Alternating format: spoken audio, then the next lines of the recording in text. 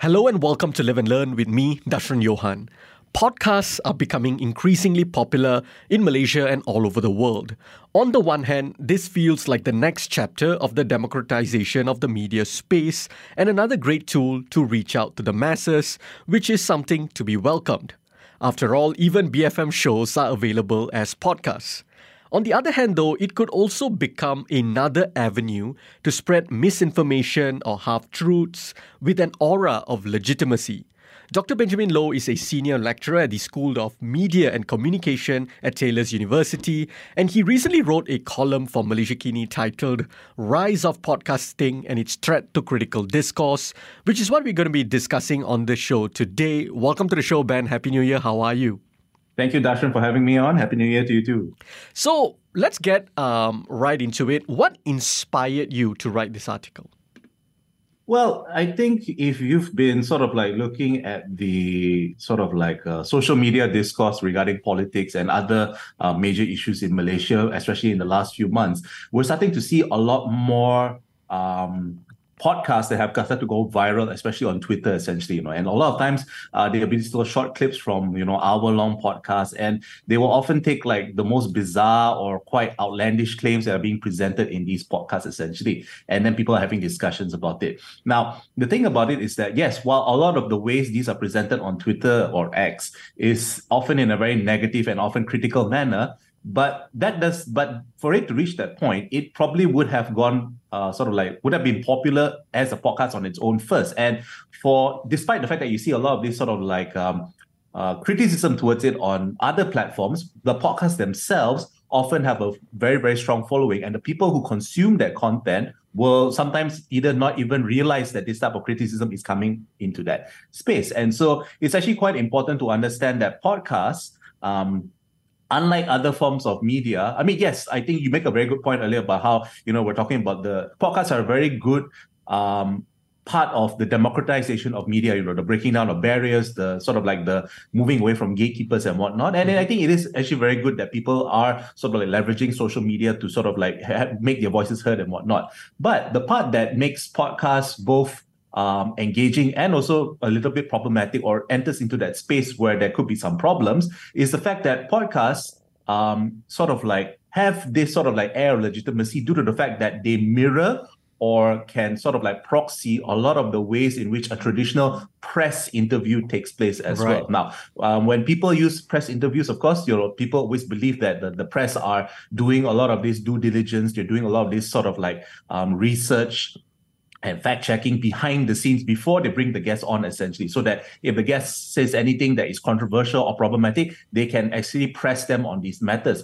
But for a lot of podcasts, I'm not saying all podcasts follow this as well, sometimes these sort of like due diligence is not necessarily performed as well. And again, podcasts are largely unregulated, and as a result of that, people may attribute the same level of legitimacy to a podcast that they may not actually give the same legitimacy for a podcast similar to that of a traditional press interview without actually thinking too deeply about it as well. Right. So let's unpack all of that, right? But first, let's understand the podcast landscape. How are podcasts changing the media space? Perhaps you can start with the positives. Okay. So first off, I like to just sort of state that I'm not against podcasts. I mean, I'm on a podcast literally right now, and I've been on many podcasts before. And podcasts themselves are incredibly useful sort of like tools for people to learn about the world around them, but getting information and whatnot. And the reason of that is, of course, it's very, very simple. Very much similar to how there are a lot of people who read books, but all they do is listen to audiobooks, essentially, because, listening to something being told to you is a lot easier, a lot more accessible for certain groups of people, as opposed to just reading it in a certain sense. And podcasts fill that gap very, very well. So in a certain sense, I do not believe, I'm not advocating. I think if you look at the comments that was put at the bottom of my Malaysiakini op-ed, some people were saying that, are you trying to say you should ban podcasts? No, I'm not advocating for the banning of podcasts. In fact, I believe that podcasts have a very important role. They have a very important space. But what I was advocating in that article essentially is that people need to be mindful about who is presenting these podcasts and what is their main objectives or agenda behind it as well. So because the idea that basically underlines what exactly they want to do with these podcasts. Because again, podcasts often serve one or two functions. It's either they want to influence sort of like public discourse in a certain way, or certain podcasters do it because it's a way for them to eke out a living, earn income. So they will try to build a following. Again, this is not something that's unique to podcasts. This is how a lot of social media influencers also position themselves. But, podcasts, again, has sort of like entered into this sort of like political discourse space as well. And so that's where the fact that there's no regulation, there's no controls, can sometimes allow them to operate with impunity and to advance certain narratives that can be quite damaging depending on what their ultimate goal is fundamentally. I want to dive a little bit more into how podcasts are different from other forms of media because, even let's say platforms like social media platforms, let's say TikTok, Instagram, or even websites, blogs, so on and so forth. All of these could be and already are, in many instances, purveyors of fake news, half-truths, propaganda, so on and so forth. Why is this podcast aspect particularly interesting to you? How is it different from, let's say, someone going on Instagram and just spreading fake news, for example? I think it's big. I think, yes, technically speaking, if you're looking at podcasts where people are just speaking on your own, then yes, it's not too different from other forms of social media type content, especially YouTube, especially. Right. But the one that I'm really focusing on really is podcasts where they are focusing on interviews, where you bring on certain guests to speak about certain things. And the idea here is that, if you think about a press interview, whenever the press interviews somebody, there's always a goal in mind of why they're interviewing that person. And they want to ask the right questions. They want to make sure that they press them on things for clarification, to make sure that they are giving the right answers, because all of this is to serve the public interest. They are asking these difficult questions, getting, either politicians or people from with significant interests that affect the public interest, to sort of like engage and to provide their feedback. And to a certain extent, journalists do see themselves also as a representative of the public at large. With podcasting, especially with interview-based podcasts, they can often go through the same motions and it can resemble that of a typical media interview as well. But Right. Again, you have no idea whether any of these background checks, all these fact-checking, all this sort of like the desire to even serve the public interest is actually part of what that podcaster has in mind essentially as well. And I think that's a very, very important difference. And I think people need to recognize that, especially in deciding on what kinds of podcasts they want to do. Because again, if you look at, if it's very simple, one thing that I also want to highlight is that social media has made it so that people really believe social media to be sort of like a source of proper information that people want to learn. And I think the success of TikTok has really made that become quite clear. And I think that is the world where we live in right now. And you can also see social media content creators leaning into that as well. Sometimes you see like a lot of sort of like creators that do have like that proper background. They have like the proper degrees, they have the proper experience, and they always try to underline that when they start their videos or their content presentation, because they know that people are not going to check, people are not going to sort of like look at other things. So they want to clarify that I am qualified to say these things very early at the start, essentially, to get into that. Now, the problem is that if you look at podcasts, sometimes these things may not necessarily happen or progress and provide that same level of in-depth sort of that qualification. And sometimes if people follow a certain podcast, and this is something that we're seeing a lot with other influencers on other platforms as well. If you like a particular platform, you like this influencer because they are an expert in a particular field, at a certain point, when they start to see that they want to grow their audience, they can start to branch out into other things that they may not actually have the qualifications to talk about in that sense. But because they have that following and they want to branch out, the followers will just assume that they know and understand it. So we've seen that quite a bit of a few times. Like, I'm not sure if you're familiar, there is actually a recent controversy regarding the so-called tunnel girl on TikTok. I don't know if you're familiar about, and I think that's a very, very interesting story because for a long time, she said that, I'm an engineer, with the implicit understanding that she is knowing what she's doing. For those of you who are not familiar, it's this woman who decided out of the blue to just build a tunnel underneath her home in a suburb in America, essentially. And she was doing all of these things. She was documenting it. And when somebody finally went in to check, and the town got involved basically, and they told her to shut down. And all of these things are being unearthed to sort of like check on, did she actually have the qualifications? And it turns out that when she said she was an engineer, what she actually meant was that she was a software engineer. It had nothing to do with sort of like being able to build the tunnel and whatnot. So again, these are the kinds of sort of like aspects of media literacy that now,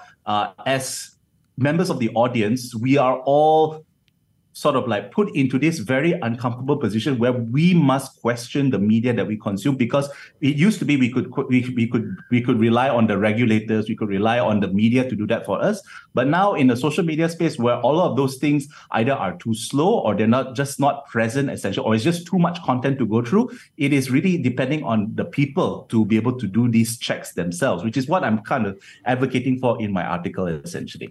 What is it that lends one podcast's credibility, not real credibility necessarily, but credibility in the eyes of the public versus another podcast, for example? Because like you said, in a more traditional media space or something, even if it's not traditional, right? Even if it's in the digital space, but if it's tied to a press agency, for example, or you have actual journalists doing the work and producing the podcast and whatnot, there are certain sort of editorial standards to adhere to, fact-checking that goes on behind the scenes, so on and so forth. And whether or not the public sees that as the reason it is considered credible or not, I'm not sure. But I'm wondering, what is it that makes a public attracted to one podcast versus another? Is it the amount of views they have? Is it the production value? What is it that makes someone consume a podcast and go, that's credible? I think I think while that is a very, very good question, I think for a lot of people, when they consume information on podcasts, I think whether that is credible, I think whether something is credible is not very high on that list. I think for the most part, it's what is entertaining, what is the most accessible, and what's easily consumed. Because you have to remember, a lot of these podcasts are half an hour, 1 hour, or even several hours long, essentially, And in order to engage your audience for that long period of time, you actually need to be focusing more about your presentation. You have to have a certain level of charisma, a kind of way of trying to engage that really can draw your audience in and keep them sort of like occupied and focus on whatever it is that you want to deliver for a long time, essentially. So I think that is really the most important factor that, again, podcasters understand this. And I think people also, it's very simple. If I want to listen to a podcast, essentially, I'm going to listen to a podcast that is actually going to be something that I find interesting, that is going to be intriguing to me at the very least. And the credibility, again, this depends on the individual. Some individuals just like that the information is packaged in a certain way that is accessible to them. But for some other people, like, I'm a person that, is part of academia. So naturally, whenever information is presented to me, I would expect that, that there should be some evidence provided, some references that I can check on my own, essentially. And that's what a good podcast can do. Like, as you mentioned before, ways of checking whether a podcast is credible. Easiest way, of course, is to see, is this being done by an individual that may or may not be part of a bigger team that is doing extensive research, or is this part of an organization, a media organization that does have these checks and balances in place? But otherwise, you then have to rely on the fact that if you have a podcaster that is doing it as an individual or a solo kind of sort of like operation, are they providing information? Are they whenever they make any claims, are they providing the evidence that supports their claims, essentially? And again, you may argue that a podcast, is really focusing on making things sort of like quick and snappy and whatnot, and evidence and backup information can sometimes interrupt that flow, essentially. But again, it's all about how you want to present yourselves. And sometimes, if you present too much backup information, you can bore your audience. You lose their interest at the same time as well. So it's a very difficult kind of situation to sort of like balance. But again, this is where it's about trying to teach people, or rather trying to appeal to people to, think more carefully about how you consume this information. And I think we can even have a couple of examples that just came out regarding podcasts that happened in the last couple of days, like one involving a local media celebrity making some claims about sort of like legalizing brothels to reduce rape cases in sort of like among migrant workers, which is a really ridiculous case. But again, again, if you look back at why audacious claims like this are made, it's really, this is something that we have seen happening quite a bit, especially in the American environment. One of their most famous conspiracy theorists, Alex Jones, was famously sued by for propagating the Sandy Hooks, that the Sandy Hooks shooting in America was a hoax. And he was sued, and he was sued and was supposed to pay $1 billion. He's trying to negotiate that at the moment, essentially. But again, he did all that, and they even showed in court, and he was forced to testify that he was doing all this because he knew that he could make money by pushing forth these sort of like alt-right conspiracy theories, essentially. Right. So again, you have to really be thinking about why exactly are they making these ridiculous claims, these very sensational kind of terms. So these are things that are very, very important. So I want to dive into that a little bit deeper after the break, but let's go for a very quick break. On the show with me today is Dr. Benjamin Loh. He's a senior lecturer in the School of Media and Communication at Taylor's University. We will be right back after these messages. Keep it here on Live and Learn, BFM 89.9.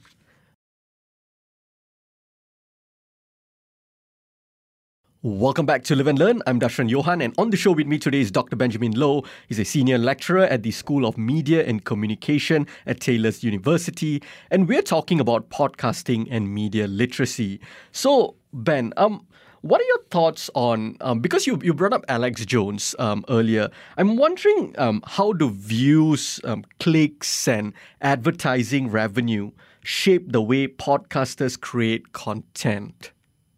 It is essentially, for a lot of social media influencers, it is simply that they see this as their main revenue earning stream, essentially. It's their day job to a certain extent. Where it used to be, if you go back like 20 years ago, social media influencer was just sort of a title that people gave themselves if you had a following, but it wasn't really seen as a sort of like a serious career line that people could actually go for in that sense. But now we've come to a point where social media has a lot of these tools and means that you can actually make money in various different ways. Now, of course, for most people to earn a living on social media, they would often just rely on the platform itself. They're selling their own merchandise and whatnot. But often whenever you see people who are diving into sort of like the focusing on the fringe elements, which is what Alex Jones and other similar podcasters in that vein are doing, is that they try to sell certain kinds of merchandise that they know that their followers would often just blindly follow as well. And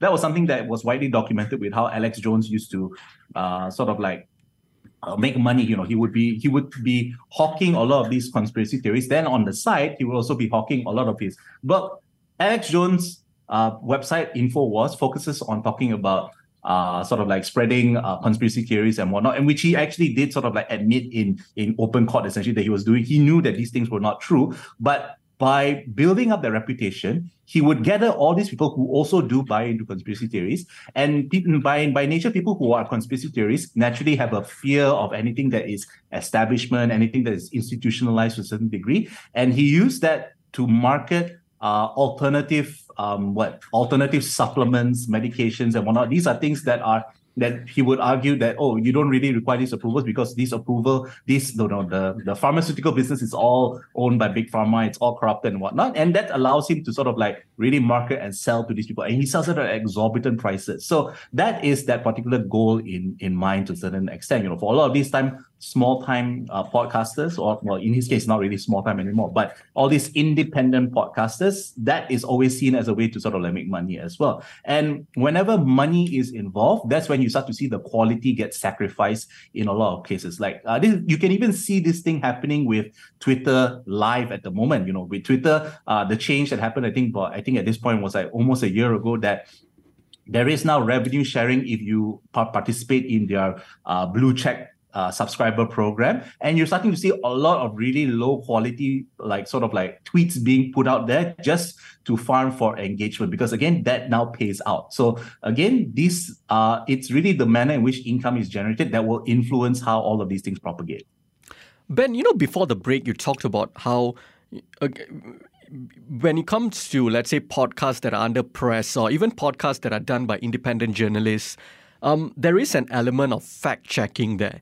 Could you explain why fact-checking and pushing back is very important? I know it seems like the most basic question, but many people, for example, have called out podcasters like Joe Rogan, and his defenders will say, well, he may not be pushing back or fact checking, but what he does is he just has all sorts of people on the show. So you may have someone highly credible, like a Bernie Sanders on the show, and then on the other hand, you may have an anti-vaxxer on the show, and defenders of the Joe Rogan Experience, just one example of a very, very popular podcast, say that, it's just different points of view.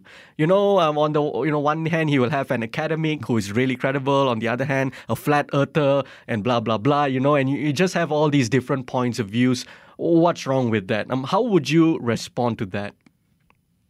I would say that is actually part of the strategy that they are proposing. That just because because you have to sort of examine again what exactly is the goal that's in mind there. And the Joe Rogan Experience is actually a very interesting case study because that entire podcast is sort of presented as a means of saying that, it's just a conversation between people. It's an open space. There's nothing political about any of these things. But again, it goes back into what exactly are you trying to read between the lines, essentially, just because you have a media outlet or certain, even if you look at sort of so-called right-wing media outlets as well, that doesn't mean that they do not invite sort of left-wing or liberals onto their platform as well. And more often than not, that is often seen as a way to sort of give the impression that they are actually balanced and they're offering their opening discourse to both sides of the debate. But again, you need to sort of take a closer look at how exactly are they sort of presenting those, looking into how these things are done. Because again, whenever a podcast host, similar to how a press interview conducts itself in a certain way, how you react to the way that your guest presents certain things basically underlines what exactly is your goal in mind. And so, you can have all these guests that are both problematic and also quite clean cut. But if you either give them free reign to talk about anything that they want, or you don't press them on certain answers and whatnot, all of these things are done deliberately to advance certain goals and agendas that you want to have in mind. Now, if you are in a country that has a very strong sort of media code of ethics, a very, very strong journalism code of ethics, then media outlets have a very difficult time sort of trying to advance certain agendas because again, if there's no media council in this country, but if the media has a strong sense of sort of camaraderie and code of ethics amongst each other, then other media will then censure media that step out of line or supposedly present inauthentic kind of interviews whereby they're trying to advance certain political agendas. Other media will call them out on it, and you see that quite a bit as well, on Twitter especially. And this is where Twitter actually was very, very important a long time ago, where that journalists used to operate primarily on Twitter, and whenever certain media outlets or certain journalists would say certain things that was problematic, they would immediately call them out on it because that was part of how the media is supposed to operate. This whole idea of the media regulates itself, this is all how that is supposed to work. Now, a more institutionalized way of that is to have a media council that will do that. But all of these things don't really exist in the podcast space because, again, podcast space, due to the nature of social media, echo chambers and whatnot, if you want to criticize if a podcast presents works that are problematic and other people criticize that particular podcast, there is a very strong chance that the actual audience of that podcast will never see any of this criticism as well. Because again, how will they get access to the criticism? If this criticism goes onto another platform that they're not on, then it might as well just not even exist to them as well. So that in itself is a very, very big problem because there's no external checks and balances that are in place for podcasting as a result of that.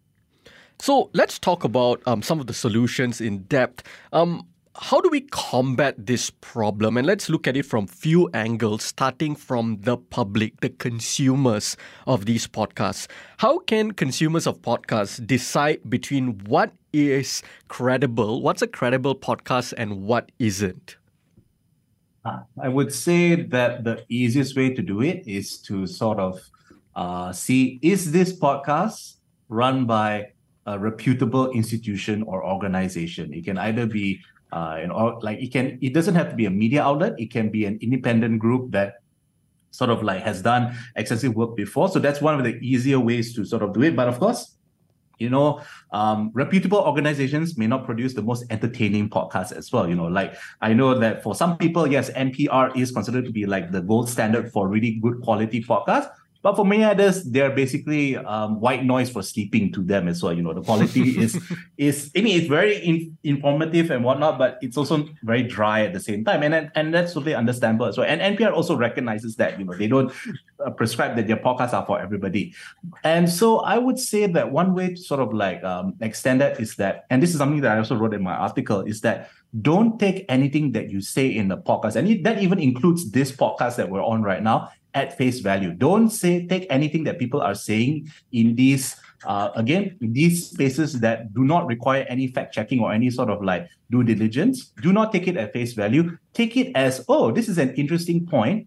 And then you do your own research to check up on that, to see whether, is this actually make sense? Is this actually sort of like rooted in other things? And again, if you want to refer to other podcasts, that's fine. But as long as you are checking from multiple sources of information, that is a very, very good step to make sure that you are getting the right information and not just sort of like being manipulated by sort of like podcasters with an agenda, essentially. So for me, I think that is probably the most accessible. But again, it's also not the most practical, because again, for most people, the reasons why podcasts are so popular also is simply because I just want to listen to a single podcast that will tell me everything I need to know about the world. I don't want to do any other research, because right. I might as well just read at that point. Right. So that's always going to be the problem as well. But I understand that this is very difficult, especially in our fast-paced, a short attention span, social media addicted kind of like environment. But these are things that I think we just need to start teaching people to sort of like do engage in it as well, to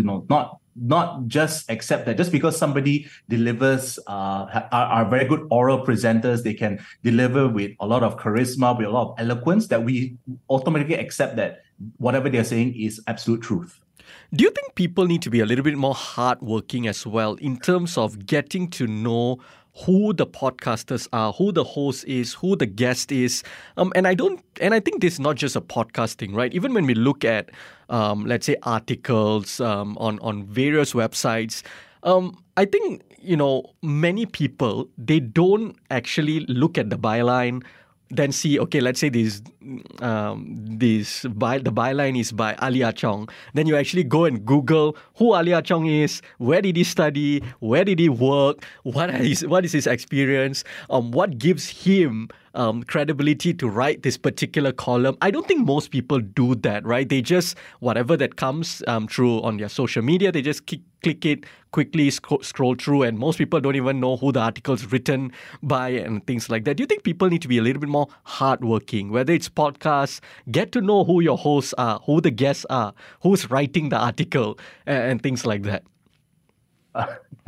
I mean, I would say that yes, people should do that, but though I wouldn't use the term hardworking, because again, if you want to learn information, you shouldn't be looking at that as work, essentially. Right. So, but it does come to that, because we are now it used to be that we relied on the media to do that for us. The media will say, "Oh, this person is an expert."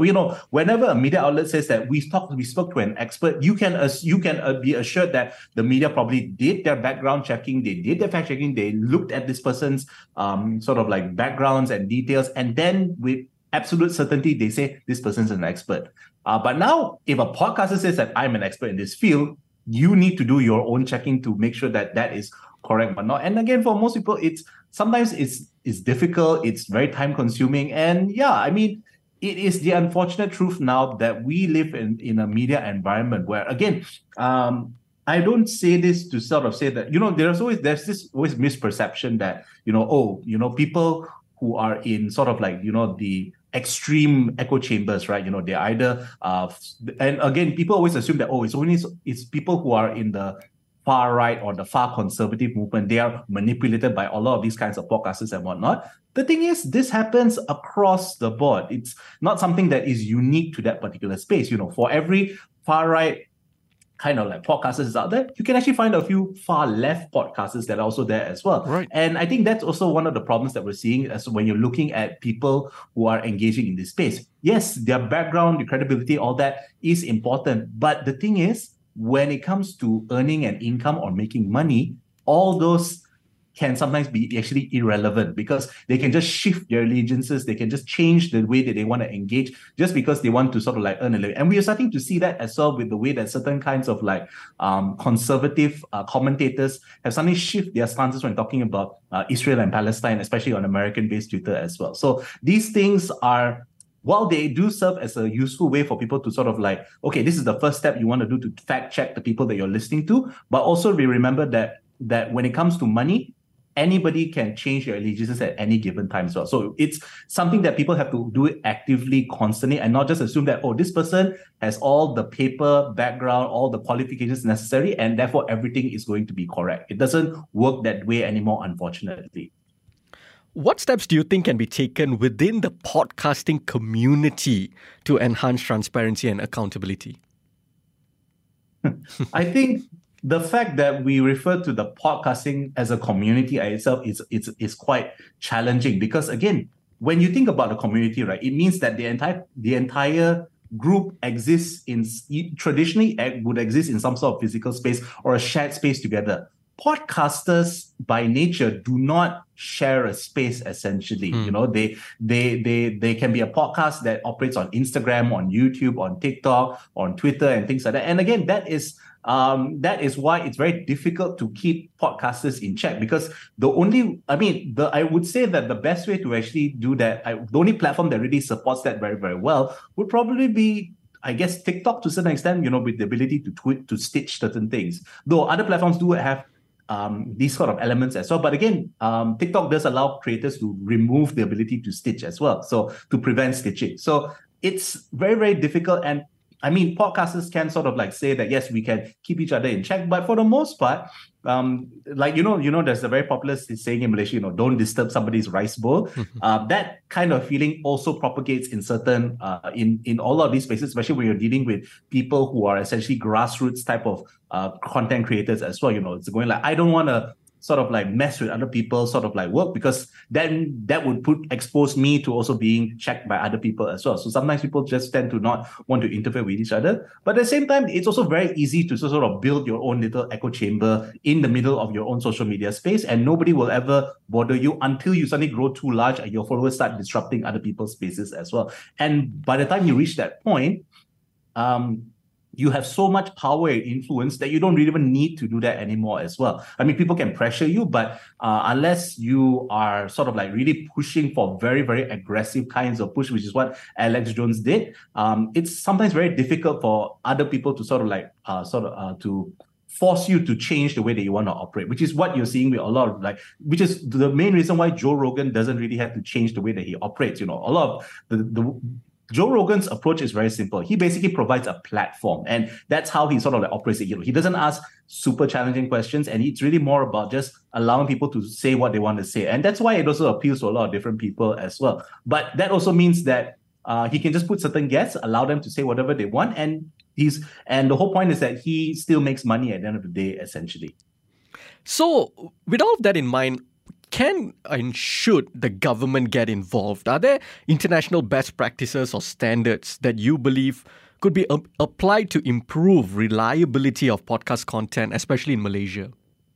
Oh, that is a very, very tricky question. And I think if you've been listening to other stuff that I've been saying on podcasts, I think you will know that I will say that, I don't think any government should ever step in to regulate podcasts. Because if you want to regulate podcasts, you might as well be regulating social media content as well, because they are essentially at the same level to a certain degree.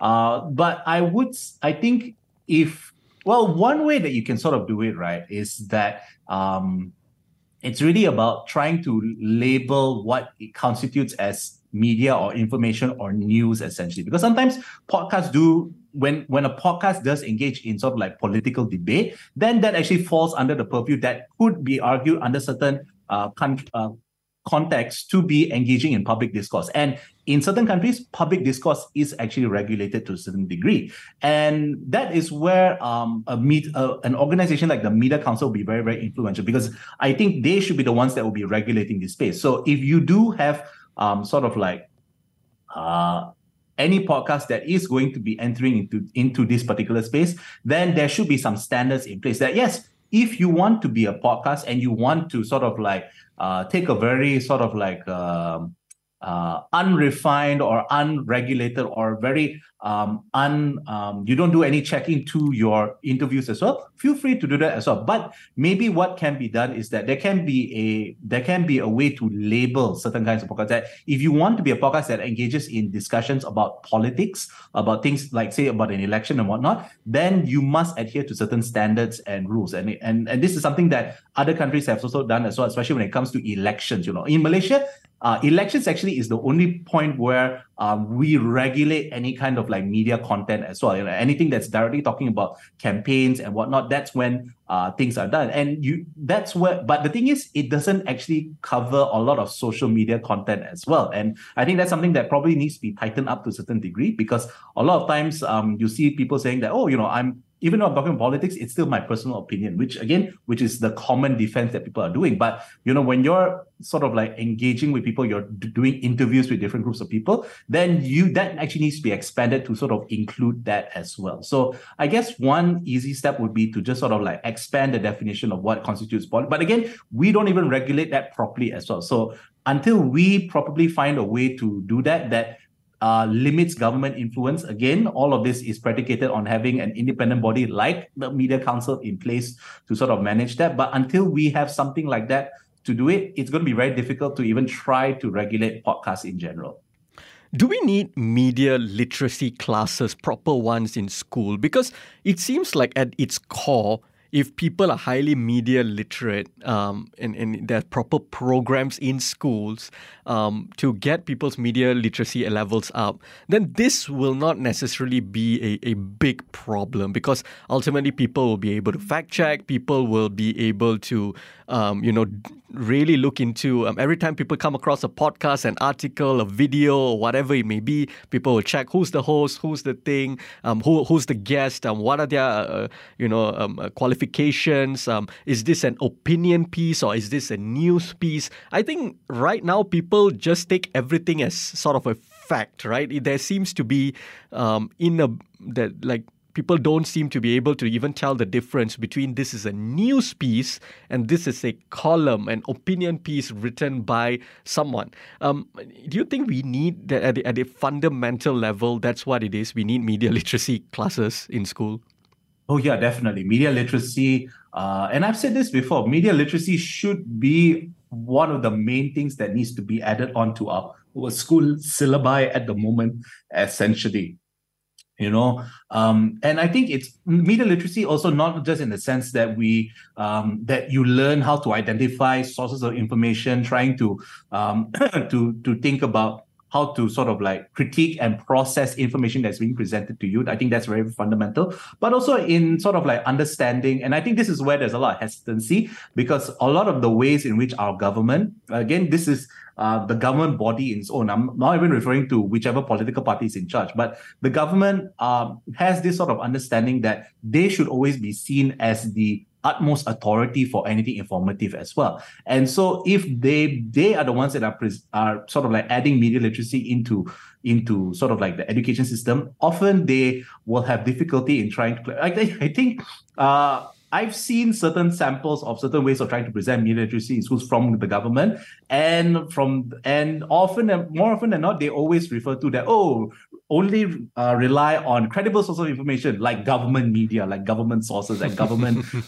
like the prime minister and things like that, which is partially true. But the whole point of media literacy now is that you want to train people that you need to be critical about all the information that you receive to a certain extent. And I think, but while that is also true, I think the bigger issue that I sort of like talked about earlier as well is that we are now at a point where you have to be vigilant at all times consuming your media, because even if a media outlet that you find to be reputable, it could change overnight their entire stance. They could be bought out by a larger company. There could be a shift in their editorial stance, or suddenly they decided that we're not making enough money. We need to earn revenue in some way, shape, or form, and so they can change their entire approach. So even if you have like part of the way that media literacy works is that you need to have a certain set of media that you assume to be very, very credible, and you can always rely on them to fact check you and to do everything correct. But right now, no media is safe from that. Like even big institutions from a long time ago, a lot of them have shifted stances. They've been bought out and whatnot. And when those things happen, if you don't exercise this idea of being vigilant and checking in on your media sources regularly, you can easily still be manipulated or fall into that trap. So the big problem that we as media literacy scholars are facing is that how do we get people to sort of like adopt media literacy in a sort of like sustainable manner? Because if I were to tell you that, you need to be on the lookout to check on your media in case they change, does this mean that every time I receive any piece of news, I need to fact check it? Like there's only so many hours in the day. There's only so much news you want to read every day. So if you have to fact check every single thing every single day, that will basically be a full-time job on its own. Right. So might as well be a journalist yourself. Yes, might as well be a journalist. Everybody could just be a journalist at this point as well. That will solve everything. But so that's really the main concern that we have as well. And I guess social media companies can sort of step up to actually do a lot of these things as well. So one simple way that social media companies can also do is to allow people to provide fact check. And I think this is I think on this part, Twitter is at the forefront. I think Twitter has made this change. The one change that was really done under new leadership that I think is really good is their community notes. I mean, community notes has some problems, but by and large, it is probably the best, one of the most sort of like interesting ways in the last few years that any social media platform has allowed sort of like some way for fact checking to enter into the social media space. And it is incredibly powerful and influential as well. So even something like that would be very beneficial for a lot of people. And on that note, Ben, thank you so much for joining me today. Thank you so much, Darshan, for having me. That was Dr. Benjamin Loh. He's a senior lecturer at the School of Media and Communication at Taylor's University. If you missed any part of our conversation, you can also check us out on, podcasts. We are available on the BFM app, Spotify, or wherever you get your podcasts from. I'm Dr. Johan, and this has been Live and Learn, BFM 89.9.